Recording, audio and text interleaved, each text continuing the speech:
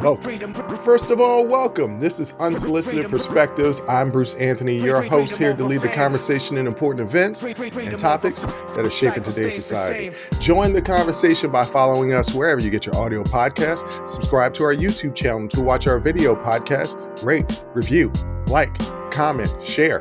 Share with your friends, share with your family. Hell, even share with your enemies.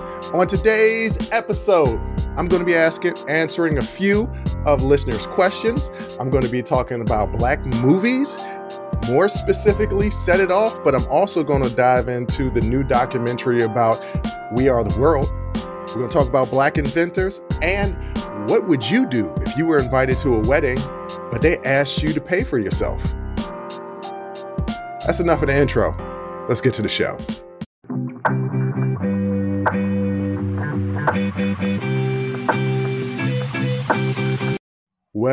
Well.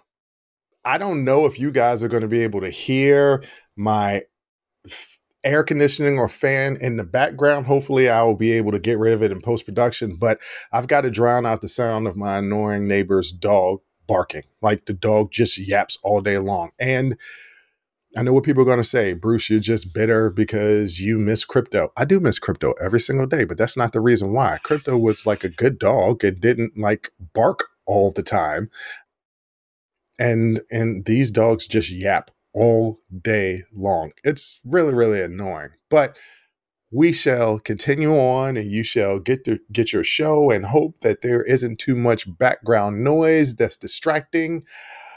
But let's get to the show. So, people, like I said, people contact us through DM, through comments on YouTube, or through email. Really a lot through email, especially through our website. There's a little DM messaging on our website where listeners and watchers, audience members, people who enjoy the show can send in show ideas, topics that they want me and my sister to discuss.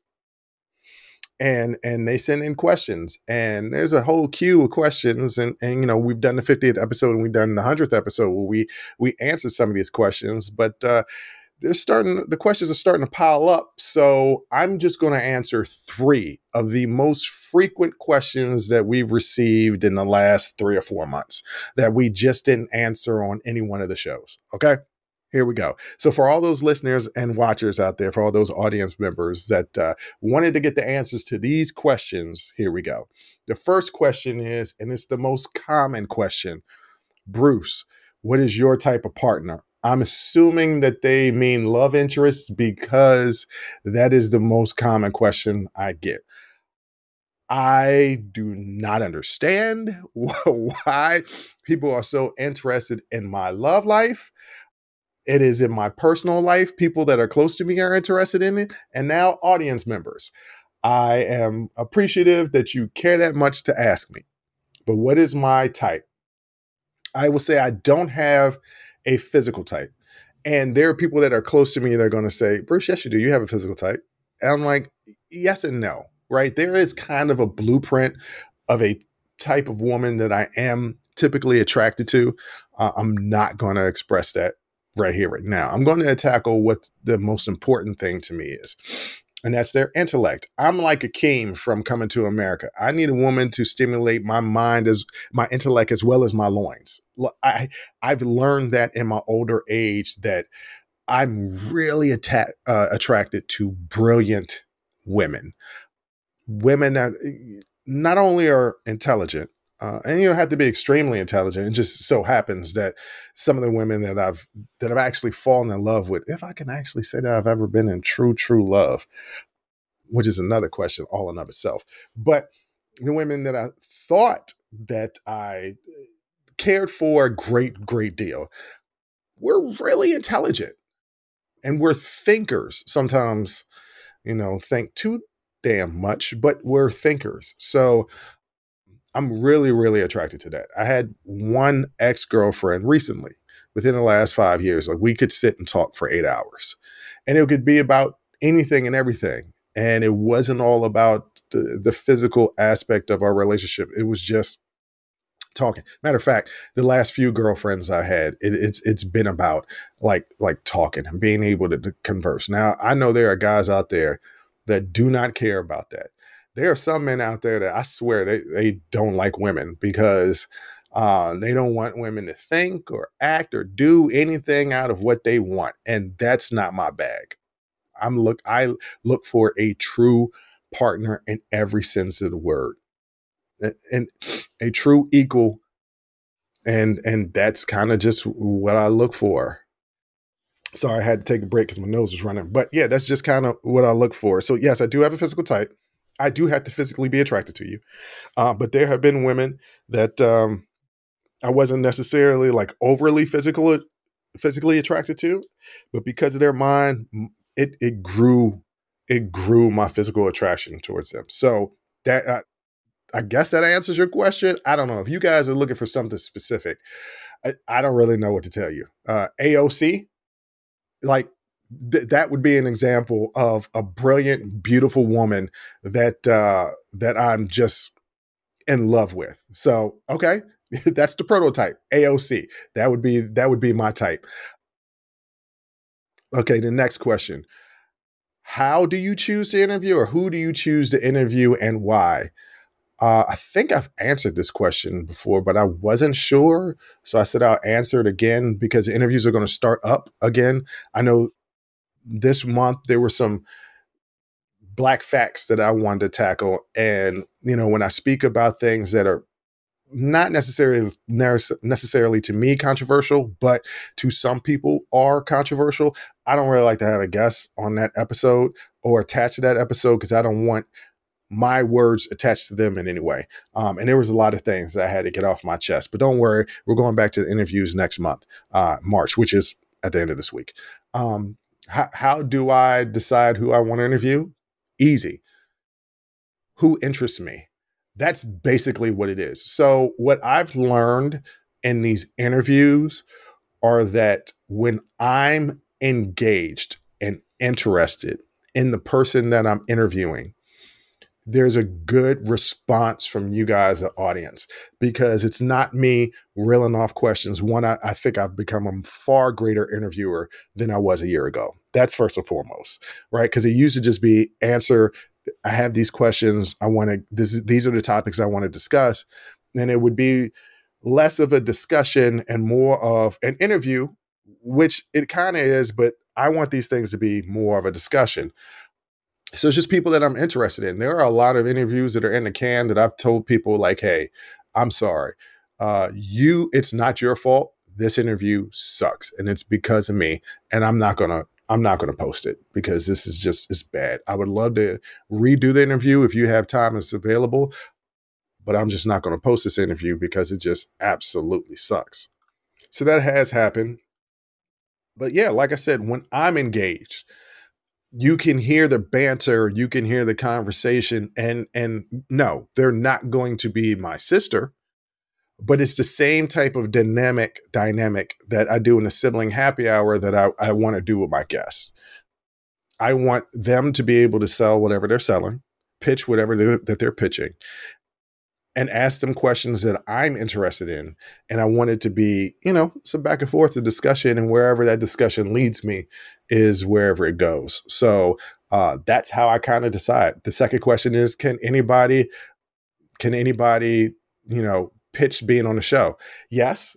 On our website, there is a apply to be a guest. I am doing better at going through those. There's a backlog, and I'm doing better at going through those. I will get to them. I promise you, and you'll hear a response from me either way. But yes, you can apply to be a guest. There's no guarantee I'm going to want you on the show though. Like, because one of the questions is, what is it that you want to talk about? If it's something that really doesn't interest me, or if I don't think that what you have to say is really interesting, I don't want you on the show. No offense, but it's my show, and I can have who I want on my show. Nobody gets to dictate to me who I want on my show. But yeah, so absolutely, you can apply to be on the show at any time, and keep following through with us, right? Because I'm gonna catch you somewhere if you're applying. Because like I said, there's a backlog in the apply to guest list, but I'm gonna catch you somewhere, whether it's through DMs, emails, or through the website messaging. If you want to be on the show, if you know somebody that's interesting that you think might be a good discussion on the show, by all means, jump in to apply to be the guest on our website at unsolicitedperspectives.com. And the last question is, are you going to have other people in your life on the show? I'm assuming, because I've gotten this a couple of times, my brother, never coming on the show. Y'all can just forget that. Listens to the show, a huge fan of the show, never coming on the show. I've asked, my sister has asked, our parents have asked. He doesn't want to do it. I respect that. And so that won't happen. If you're talking about my friends, because I know I had a couple of questions. Am I ever going to have my bestie on? I'll ask her. Am I ever going to have my boys on? I've asked them, but I've set certain parameters to the discussion. I don't know if y'all realize it or not. My sister loves to bring it up. I don't like a whole lot of cussing on the show. I don't like a whole lot of foul language on the show. And some people feel like that's restrictive to them. And they're like, I'll come on the show if you just let me say what I want to say. And I'm like, no, that's not how things work. You can't just say whatever you want to say. So I've had those conversations. I don't know if my parents will ever come on the show. There would have to be a real clamoring for that. And they would have to be comfortable coming on the show. I don't know. But so yes and no, maybe. Yeah. Does that answer your question? Yes, no, maybe is the answer to those questions. So I don't know. I don't know. I guess I'll reach out to my friends. It'd be interesting to have my bestie on. I may want to do that behind the paywall. We may have to do that on Patreon because my friend we're twins. We're just alike. So that could be a wild show. But so let me get to some of the other stuff after asking those questions. Let me get to some of the other stuff that I wanted to talk about. I had somebody recommend to me watch the We Are the World documentary. It's the greatest night in pop. It provides behind the scenes and a look at the creation of the iconic song We Are the World. The documentary is available on Netflix. It reveals how the song We Are the World was co-written by Lionel Richie and Michael Jackson.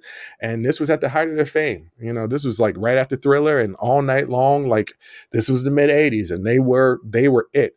And there's both songwriters. Michael just wrote Thriller, right?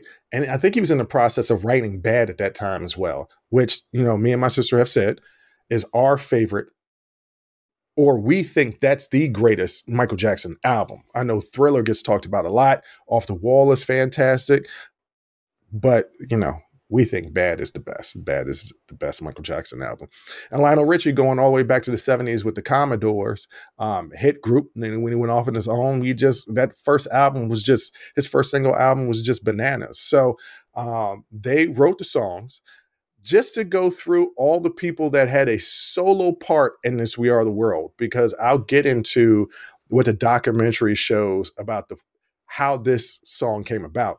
But Lionel Richie, Stevie Wonder, Paul Simon, Kenny Rogers, James Ingram, Tina Turner, Billy Joel, of course, Michael Jackson, Diana Ross, Diane Warwick, Willie Nelson, Al Jarreau, Bruce Springsteen, Kenny Loggins, Steve Perry, Daryl Hall, Huey Lewis, Cyndi Lauper, Bob Dylan, and Ray Charles all had solo parts in the song. The song was specifically inspired because of success of this song called Band-Aids.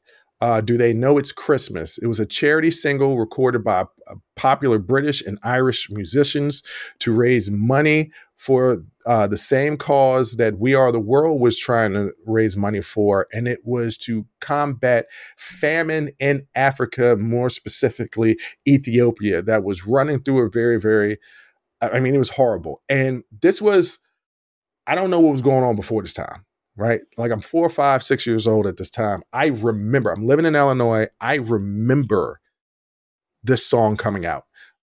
It's one of my earliest memories. And I was a huge Michael Jackson fan. So Michael Jackson's going to be on the song. I'm going to make sure that I know what this song is about and listen to the song. And I remember watching TV as a little kid, probably cartoons and then wrestling, and to see all these starving kid in Africa commercials, right? And so this was the purpose of creating We Are the World, was to raise money and to donate money to help combat famine in Africa. So what happened is Harry Belafonte, one of the most important black activists of all time, really, saw a BBC story talking about the famine in Ethiopia. And this is the reason why I decided to talk about this documentary, is because one is celebrating Harry Belafonte, a major black activist during Black History Month, celebrating all the people that were behind the scenes that were black that put together this song. And the cause was to help black people, not black Americans, but Africans who were also black.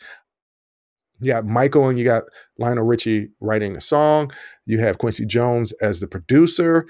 You have Harry Belafonte, who called his manager at the time, Ken Cragen, to get together all of the most popular artists at that time to bring them together for this particular song.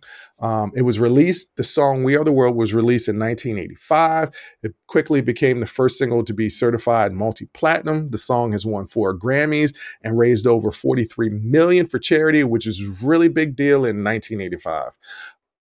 The selection of artists was intended to represent a broad cross-section of music industry, including pop, country, folk, rock, and more. So this is what's interesting. This was Harry Belafonte and Ken Cragen decided to do this song. This is all in the documentary, and I recommend watching the documentary. It's entertaining. At the very least, it's entertaining. So they decided to create this song, We Are the World, because a lot of, like I said earlier, British and Irish artists had already created this song, Band-Aid, to kind of do the same thing, but they were all white. And so Harry Belafonte is looking at this and saying, this is fantastic that we have these British and Irish people that are trying to help Africans. But we as Black people should be trying to do more as well. So this was supposed to be kind of like the Black version of the Band-Aid. And the producer of the Band-Aid song was in the documentary and gave a speech ahead of time before they performed the song or before they recorded the song. So they absolutely acknowledged, like, they are the catalyst of this cause. We are just trying to do another version. So that's the reason why you have Harry Belafonte reaching out to Michael Jackson, Lionel Richie, and they tried to get Stevie Wonder to help write the song, but they couldn't get a hold of him. But as I'm watching this documentary, I'm noticing something. As I'm running through those long list of people that are participating, that are getting solos, I'm just like, you've attacked a lot of different genres of music, right? Like it was pop, it was funk, it was country, it was rock and roll. Where the hell was the soul? Where was Aretha Franklin? Where was Luther Vandross? It kind of was like, if the song was supposed to represent everybody, it absolutely did that.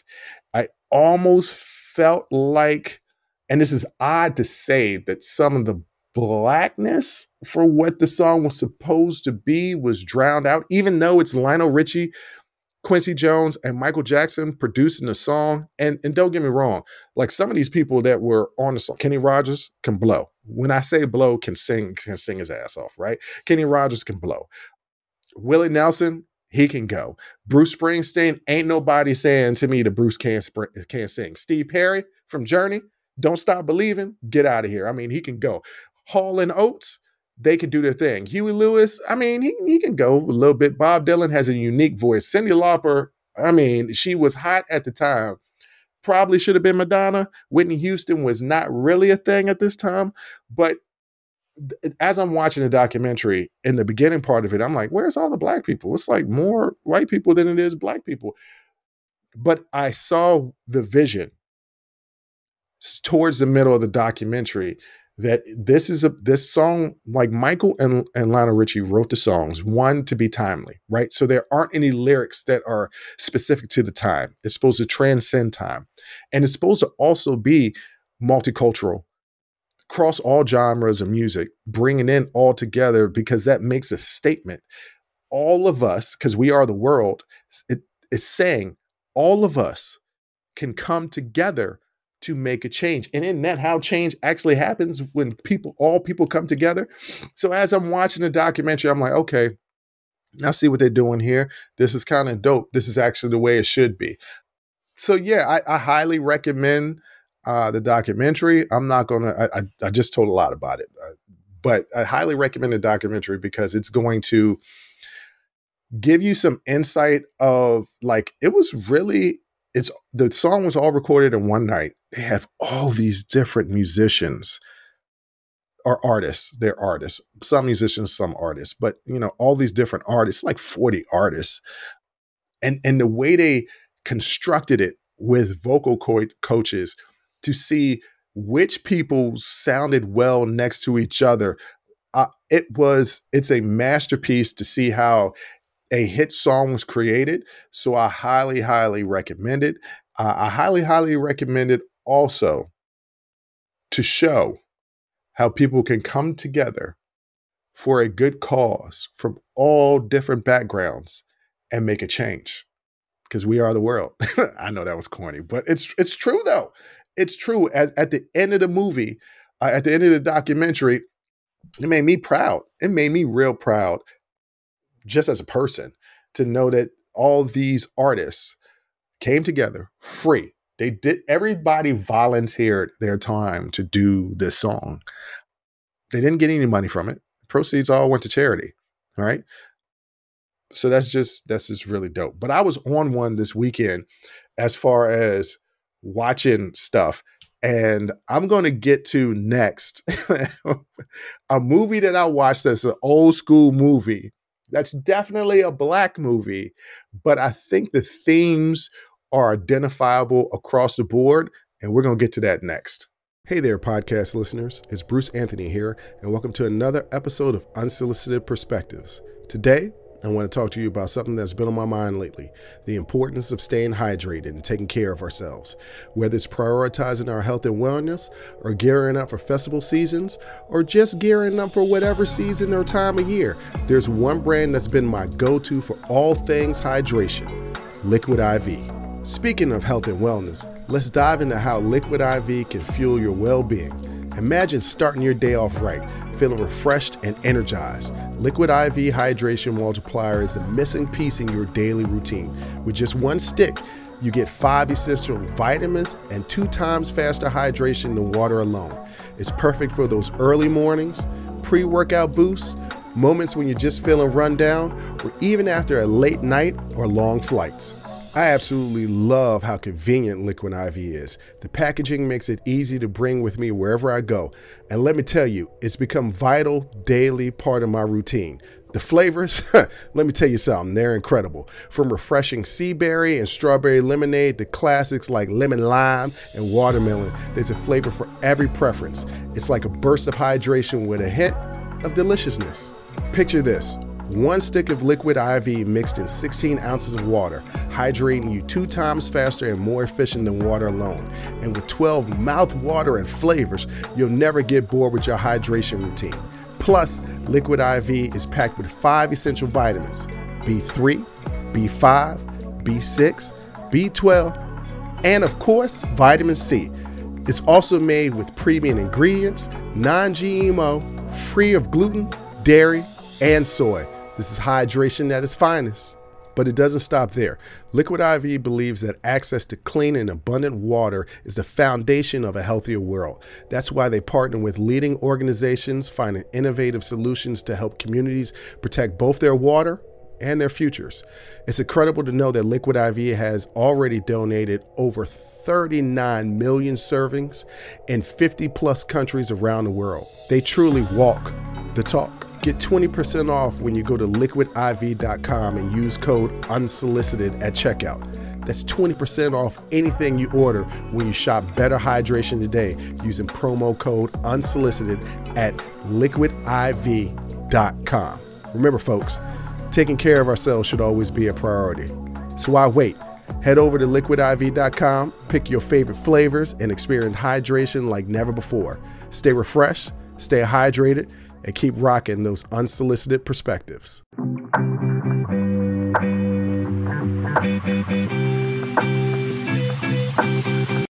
So like I said, I was kind of on one this weekend. And so I watched a documentary. And in the same night, I decided to watch Set It Off. Set It Off is a 1996, yeah, I know, I'm going back, 1996 American heist crime action film. It's directed by F. Gary Gray, also directed the NWA documentary.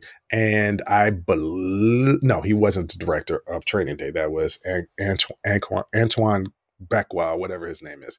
All right, so the plot of the movie. The film follows four close friends in Los Angeles, California, who plan to execute a bank robbery, each doing so for different reasons, to achieve better for themselves and their families. So each of these four women have their own reasons for wanting to rob a bank. But the main premise is they just want to do better for themselves and their family. That's really the basic premise of it. The film kind of creates this portrait of their lives that is like they're anti-heroes. And I know they're anti-heroes. That's exactly what they are. I just came on with that right now. They're anti-heroes. There's nothing extremely heroic about them except for the reasons why a few of them are doing the things that they're doing. There is one heroic character, but at the same time, she commits a major crime. So anti-hero. But what they're showing is their lives, and they're kind of backed up against the wall. It doesn't justify bank robbery, but it kind of makes a case that when you mix in desperation and impulsiveness and thrill seeking, you can be pushed to the brink of doing almost anything. The cast stars Jada Pinkett. Y'all know her as Will Smith's wife, but at this time she wasn't Will Smith's wife. I don't even think she was dating Will Smith. She was the girl from a different world. That's how I knew her, and I knew she was fine. And I was going back, as I'm watching this movie again. She was real. I mean, she's still fine now. She's aging well, but like this is before what y'all would deem as this crazy situation between her and Will Smith's life. She's perfectly cast. Queen Latifah, Vivica Fox, and Kimberly Leese. Kimberly Leese is the least known star of this group, but she's the heart of the movie. So, like, I was talking to somebody about watching the movie this past weekend, and I said to them, this was perfectly cast because all four of these actresses are actresses that come from around the way, right? Like they weren't classically trained in the theater. Maybe Jada was. But they're actresses, but they're also either from the hood or hood adjacent, right? Right next to the hood. Like they're close to it. They're down. I mean, Queen Latifah, major rap star. Vivica Fox had been doing movies. Like I think this was definitely after Independence Day, right? Where she was Will Smith's love interest in Independence Day. So like she was a name. These were names. And they show a lot of range in this movie. Like you would look at Queen Latifah in this movie and be like, I did not see that character coming out, right? And Jada has such range of emotion in this movie, and so does Vivica Fox. Like they all have such great range of emotion, and it was just perfectly cast. The film was released in November 6, 1996. It received positive reviews from the critics, was praised for the characters, the music, and the performance. Let me tell y'all something about the soundtrack. The Set It Off soundtrack, I bought the Set It Off soundtrack because there ain't nothing but hits on this soundtrack. And the chemistry, was praised for the chemistry of the four leading actresses, particularly Jada Pinkett and Queen Latifah, but they all were great. So I'm watching this movie, and it's definitely a black movie, even though it grossed $41 million over a $9 million budget. So at that time, it was a blockbuster success. And I'm watching this movie, and even though it's a black movie, you see these common themes, and you kind of see them. The reason why it resonated with me is because you kind of see them throughout the world today. That's the reason why you have a lot of people gravitating towards President Trump. Follow me here. Follow me here.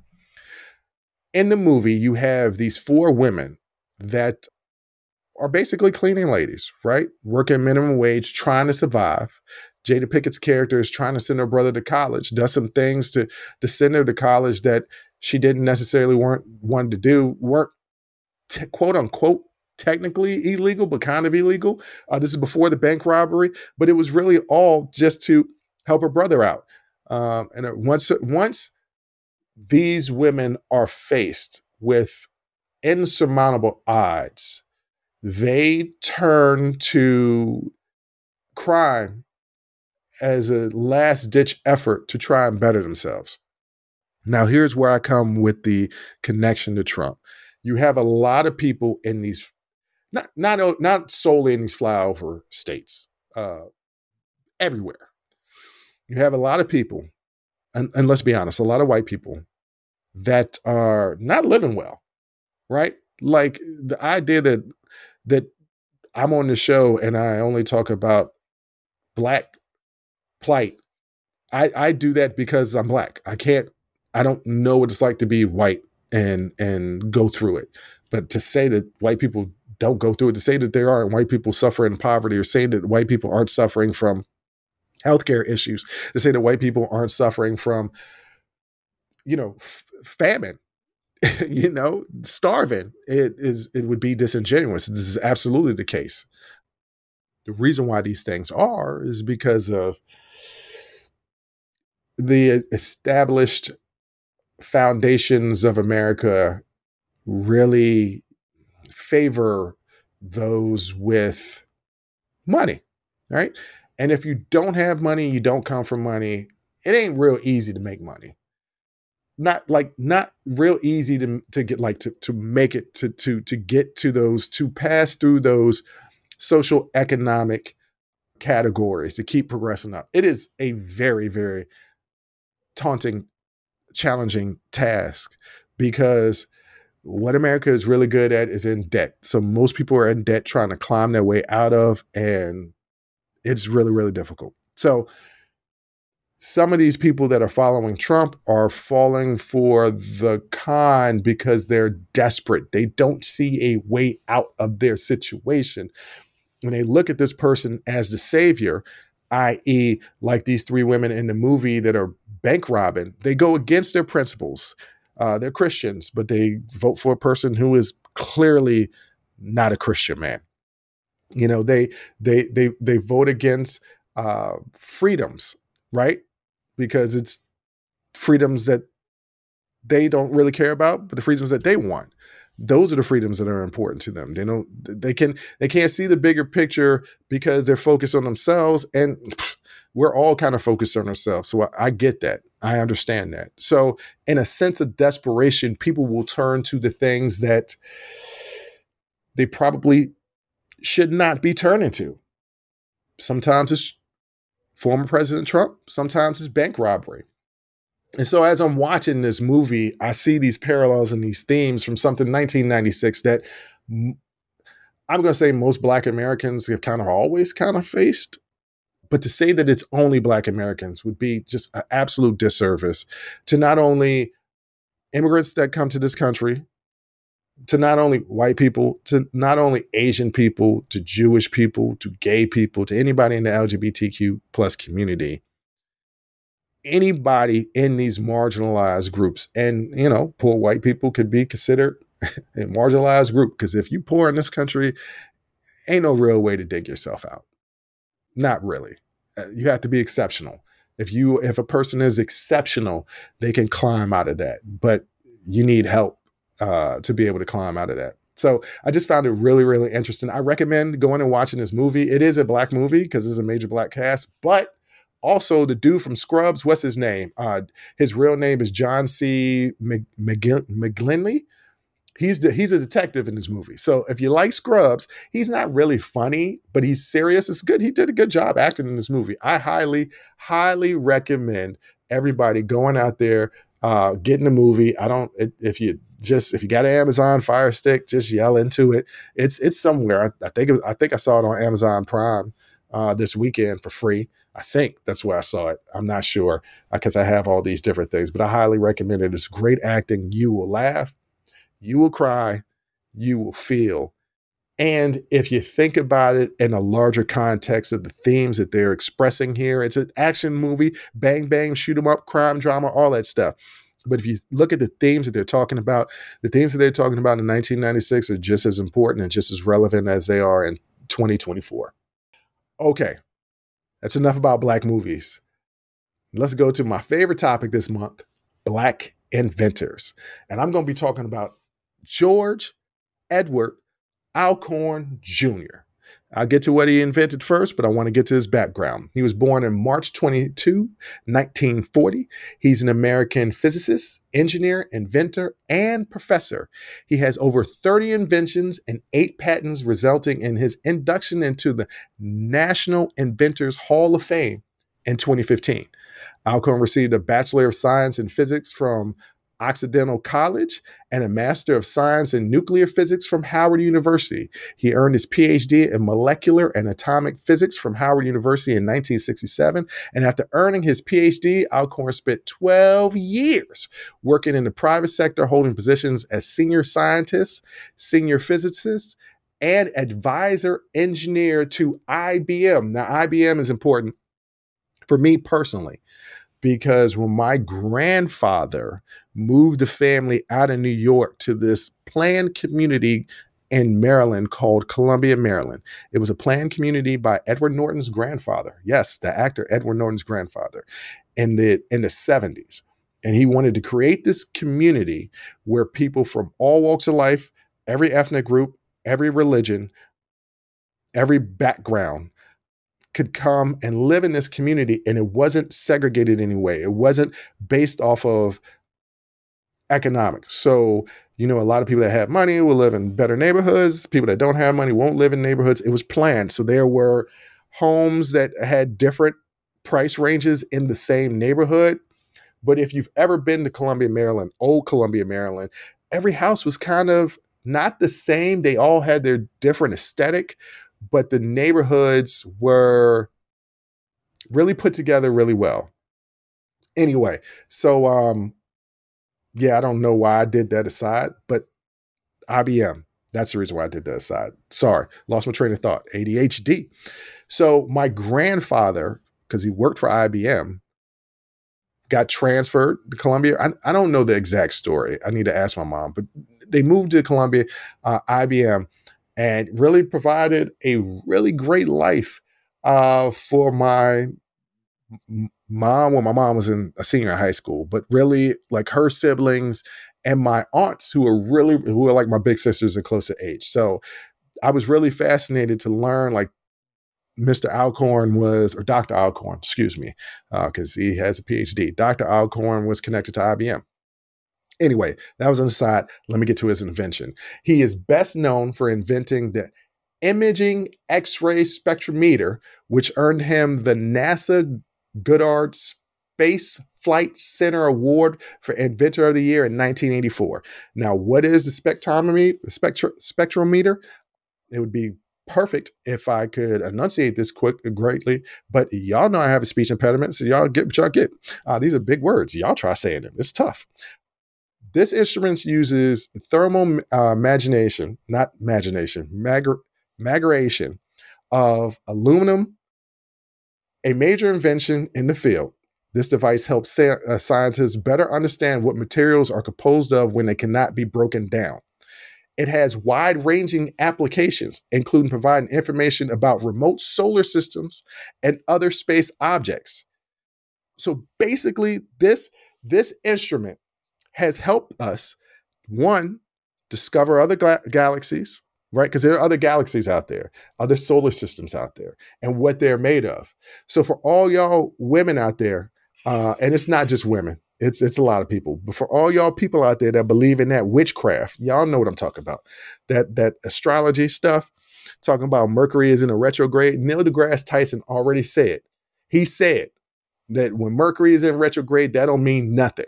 That don't mean nothing to our bodies or minds, nothing like that. It has the cosmic world has no impact on how we are doing, like in our own emotions. So that's just some made up stuff that y'all want to believe in to excuse whatever feelings and emotions that you got going on right now. Oh, Mercury is in retrograde. Venus is in downgrade. I don't know what any of that stuff means.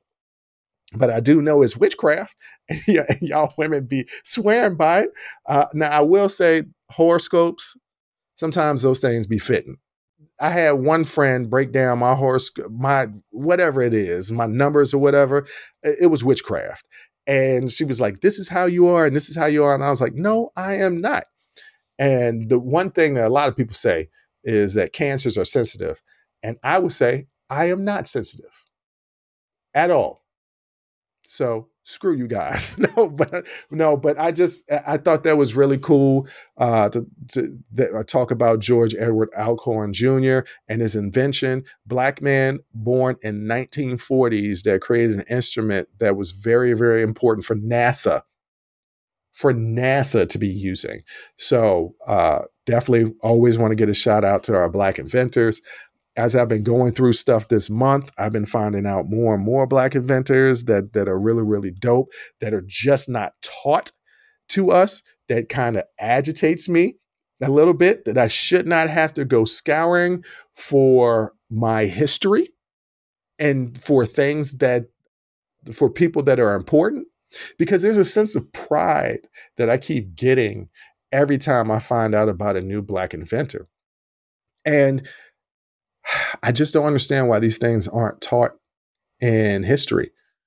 And the only reason why I can think of is that the powers that be don't want Black people to have pride in themselves. I just don't understand it, because like it's American history, right? This is a contribution to America. All of these things, all of these inventors that I bring up are contributions of Black people to help better America. Don't you think that would be something that America would want to celebrate?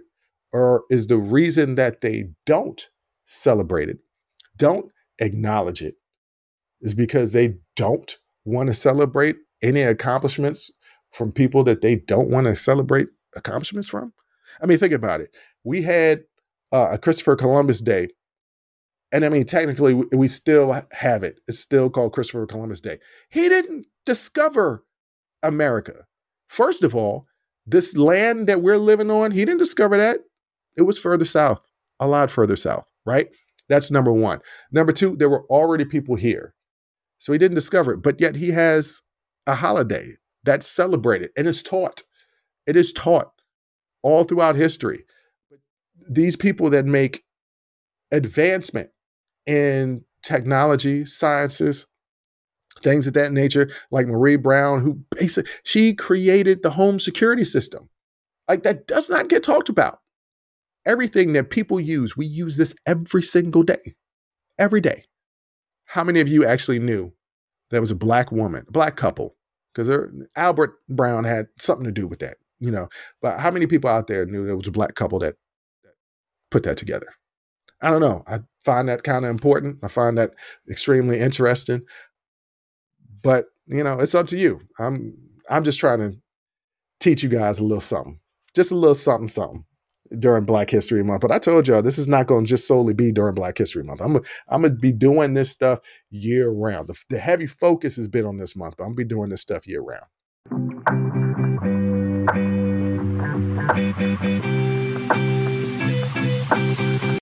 All right. This is the last thing I wanted to get to, because I found this extremely interesting and went viral this weekend, and it's about a wedding. Now, if you're a regular listener to the show, or listener or watcher to the show, you know that at one time I was once married. I think that's the reason why so many people are so interested in my personal life. I can't understand it. But yes, at one time I was once married. And I had a pretty big wedding. I mean, I must say, that my wedding was pretty dope. It was big. It was about 125 to 150 people there. It was at it's not necessarily a resort, but it was at a kind of a venue that's on the water, not too far here from DC area, because we got water everywhere. So it was on the water. It was beautifully done, catered well. The food was good. I forgot who we had as a music. I think it was a DJ, but it was a beautiful event. Expensive, extremely, extremely expensive, but a beautiful event. And I go back and forth about when people get married. Should you have such a big wedding? Because some of that money could be going towards you building your life together. It's such a huge expense. I mean, if you got the bread, do it. But it's such a huge expense to throw a party.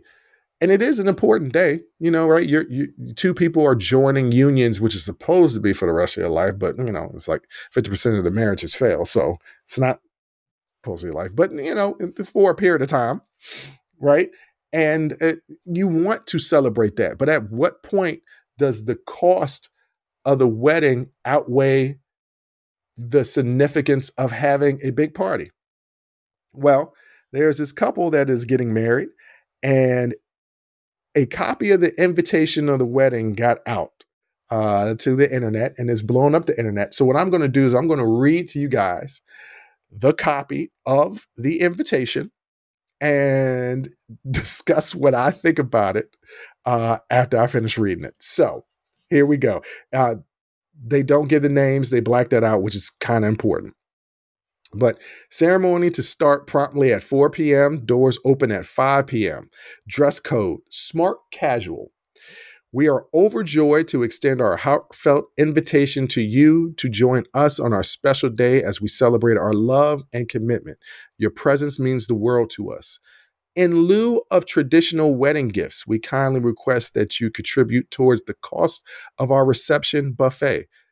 This will allow us to share a wonderful meal together and create a lasting memories with our loved ones. The cost per adult is $40, and for children under 12, it is $20. To facilitate the planning process, we kindly ask that you include your contribution when you RSVP. This will help us provide accurate numbers to our venue and ensure a seamless experience for everyone. Please note that payment can be made by transferring the funds directly to our bank account at your earliest convenience. Below are the details. They block that out. Kindly include your name and wedding buffet contribution in the payment reference. Your presence at our wedding is the most meaningful gift we could ask for, and we are truly grateful for your love and support as we embark on this new chapter of our lives together. All right, that is the invitation.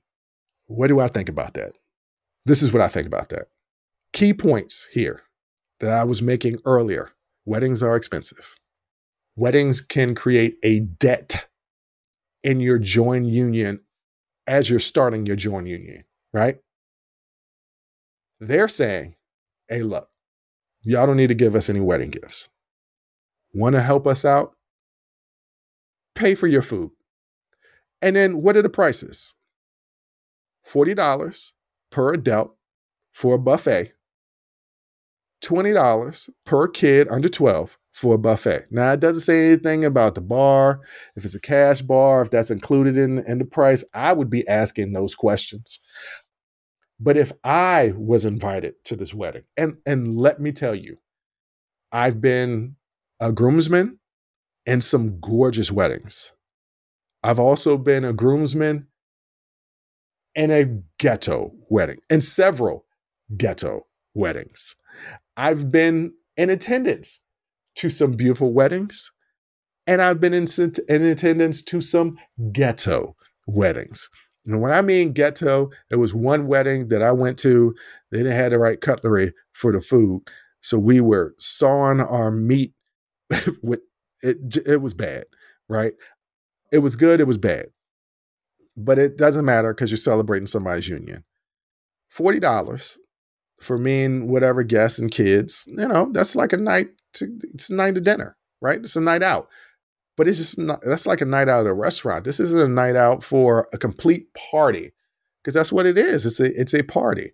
So if I was invited to this wedding, I wouldn't see a problem with it, especially considering the fact that they said in lieu of a wedding gift, because I would probably still get a wedding gift. It would be, be on the cheaper side since I had to pay for myself. But I could tell you from a personal experience, because like I said, I had a wedding.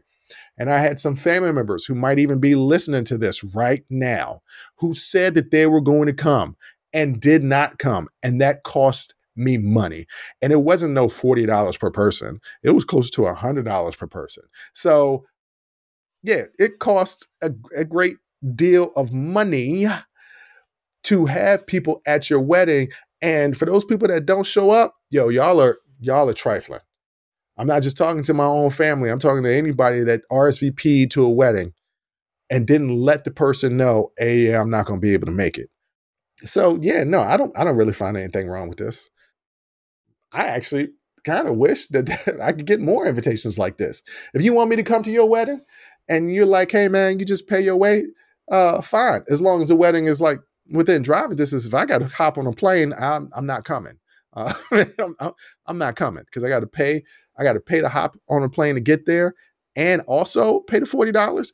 Also, there's another aspect of asking people to pay for themselves for the invitation, is you obviously can't say that to the bridal party, right? To the groomsmen and the bridesmaids. You're going to just have to eat that, because they're already paying to be in your wedding in the first place, which I said to my groomsmen, and I told my ex-wife to say to the bridesmaids, don't get us any gifts. Don't get us nothing, because they had to pay to be in our wedding. They got to pay for their tux rentals and the gown rentals or purchases, right?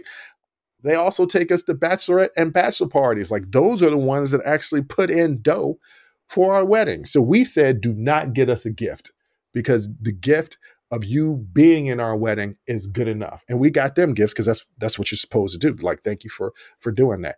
But I don't necessarily, some people were saying that this was ghetto and this was hood, and like, don't have a wedding if you can't pay for it. And I mean, hey, there's some arguments to that.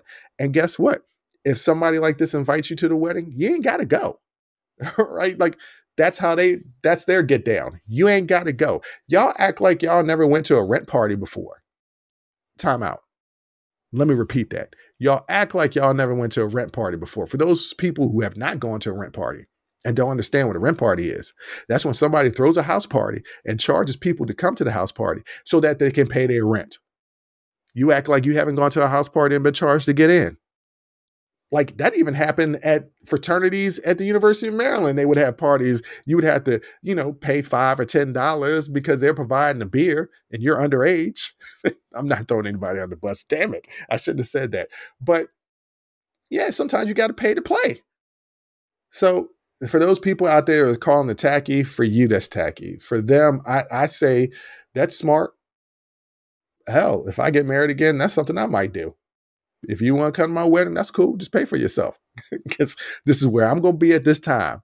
Hopefully she wouldn't be my partner unless no. The partnership is about, compromise. So if that's not something that she wanted to do, obviously I would compromise, obviously.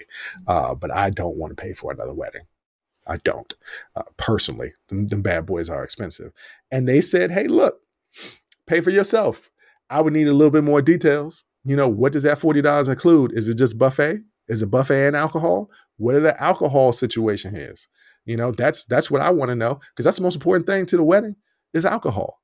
I went to a wedding one time and they didn't have any hard alcohol. All they had was beer and wine. And I'm like, I don't drink either one of those things regularly. I drink tequila. So what am I going to do? Kind of wish I knew this beforehand. I would have brought my flask. So, but it was still a dope wedding. So I had a good time. Loved the couple. Was happy that I was there. So, everybody has a different way. You celebrate how you want to celebrate. It's supposed to be your day, not for other people. You include other people because you want them to take part in your special day. You ain't got to do nothing. I was talking to somebody earlier today about this. Other people's opinions and thoughts should not matter to you. Do what makes you happy as long as it's not hurting anybody else. And this was not hurting anybody. I mean, if you don't want to pay the money, you ain't got to go. You don't have to go. You got to pay to play. But on that note, that's going to be it for today. I want to thank everybody for listening. Thank everybody for watching. Until next time, as always, I'll holla. Whew, that was a hell of a show. Thank you for rocking with us here on Unsolicited Perspectives with Bruce Anthony. Now, before you go, don't forget to follow, subscribe, like, comment, and share our podcast wherever you're listening or watching into it. Pass it along to your friends. If you enjoy it, that means the people that you rock with will enjoy it also. So share the wealth, share the knowledge, share the noise.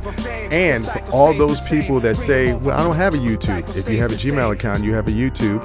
Subscribe to our YouTube channel where you can actually watch our video podcast. But the real party is on our Patreon page, After Hours Uncensored and Talking Straight-ish. After Hours Uncensored is another show with my sister.